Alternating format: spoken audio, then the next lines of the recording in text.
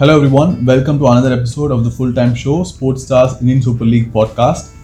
This is Ashin Prasad and I'll be reviewing the second playoff semi-final between the defending champions Bengaluru FC versus ATK.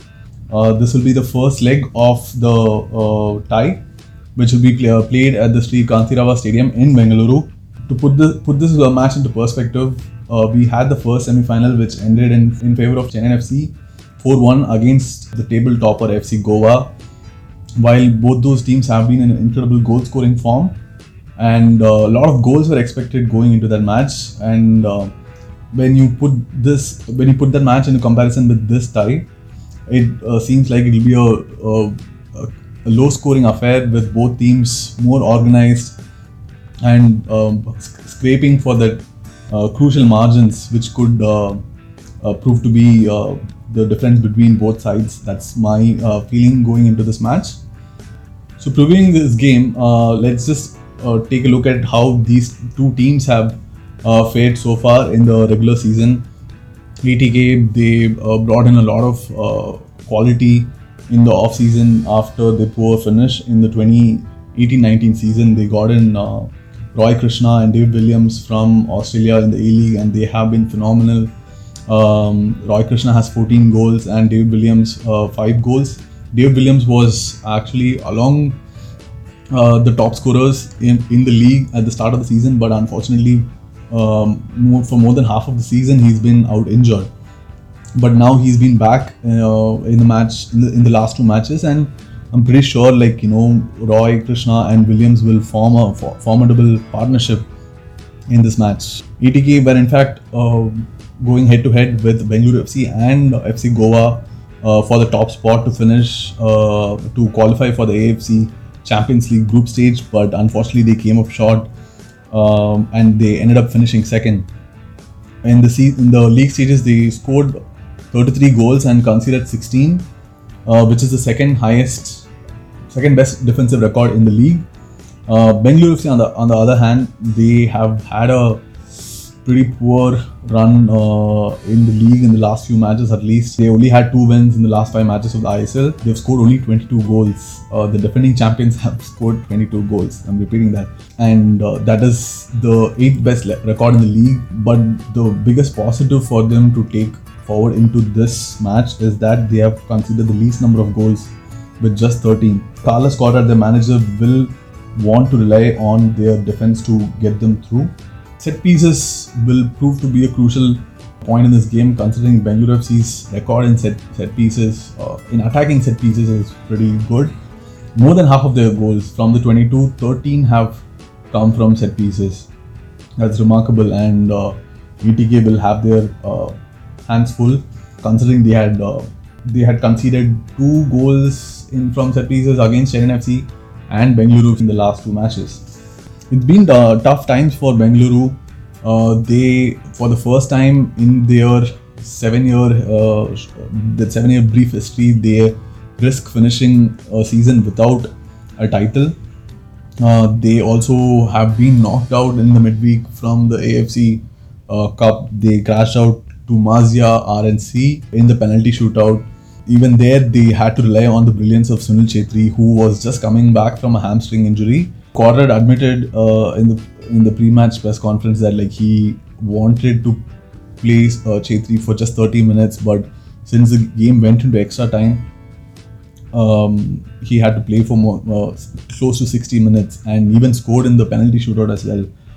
Speaking about Chhetri, he is their top scorer with 9 goals, and the next best is Deshaun Brown with just 2, which is a huge chasm in Bengaluru FC's attack. Their striker from the off-season, Manuel Onu, didn't fire for them and even went through an injury, but remarkably when he swapped shirts when he moved to Odisha FC on a loan, he scored 7 goals in this calendar year. Deshaun Brown, he has come in and he has proved to be a good fit.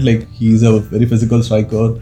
A big loss for them was also Rafael Augusto, who has been ruled out for the rest of the season through injury. One of the biggest disappointment for Bengaluru FC was Udanta Singh and Ashik Kurnian's form. They both have just 2 goals combined between them. Udanta has a goal and Ashik has an assist. That's very poor considering their standards. Like, even though they're young players, they have failed to make the step up from what they had achieved previously. One bright spark for Bengaluru in the last few matches is the introduction of Leon Augustine, the youngster who has come through their academy. He has stepped up. He put in a good performance against ATK in their last league game. In the previous meeting between these two sides, they played out in a 2-2 draw thanks to 2 late goals through Edu Garcia and Michael Susiraj. And in that match, interestingly, ATK struggled against the B team of Bengaluru. Carlos Corrad had matched ATK's formation of 3-5-2 and made it difficult for ATK to easily play against them, and I suspect that could be a similar approach which Corrad takes in this match. I'm guessing the fans will also be up for it considering the poor run of form they have been through. Bengaluru, they're a team full of character, and the fans also at home are a big 12th man kind of a presence for them. They tend to take the teams through the 90 minutes, so that could prove crucial. There have been injuries for ATK as well. Anas Erathodika, the centre back, has been ruled out for the rest of the season. He picked up an injury against Chennai FC. So Mandi, who came halfway through the season, who was signed halfway through the season, could slot into centre back. And the other new signing who came this year, Victor Mongil, will also have to put in a good shift. The key for ATK in attack will be Roy Krishna and David Williams, as I had mentioned earlier. Edu Garcia has also chipped in with 5 goals. Susiraj from the left wing back position has scored 3 goals. And Prabir Das is also equally adept on the right flank. Anthony Habas says that he expects a very disciplined game between the two sides, considering both teams have the best defensive record in the league. They are trying to outsmart each other, so that will be an interesting battle in itself. Corrad, on the other hand, has promised fight from his players, that they're not going to throw in the towel yet. They're going to fight back and try to get to the ISL final and win the trophy and qualify for next season's AFC Cup. All in all, it will be an engrossing contest between 2 of the top teams in the ISL, and I can't wait for it. We'll be bringing you all the live action on our blog, and also our reporter will be there covering the matches, and also we'll have post-match analysis and podcast on the match. Until then, this is Ashin Prasad signing off. Goodbye.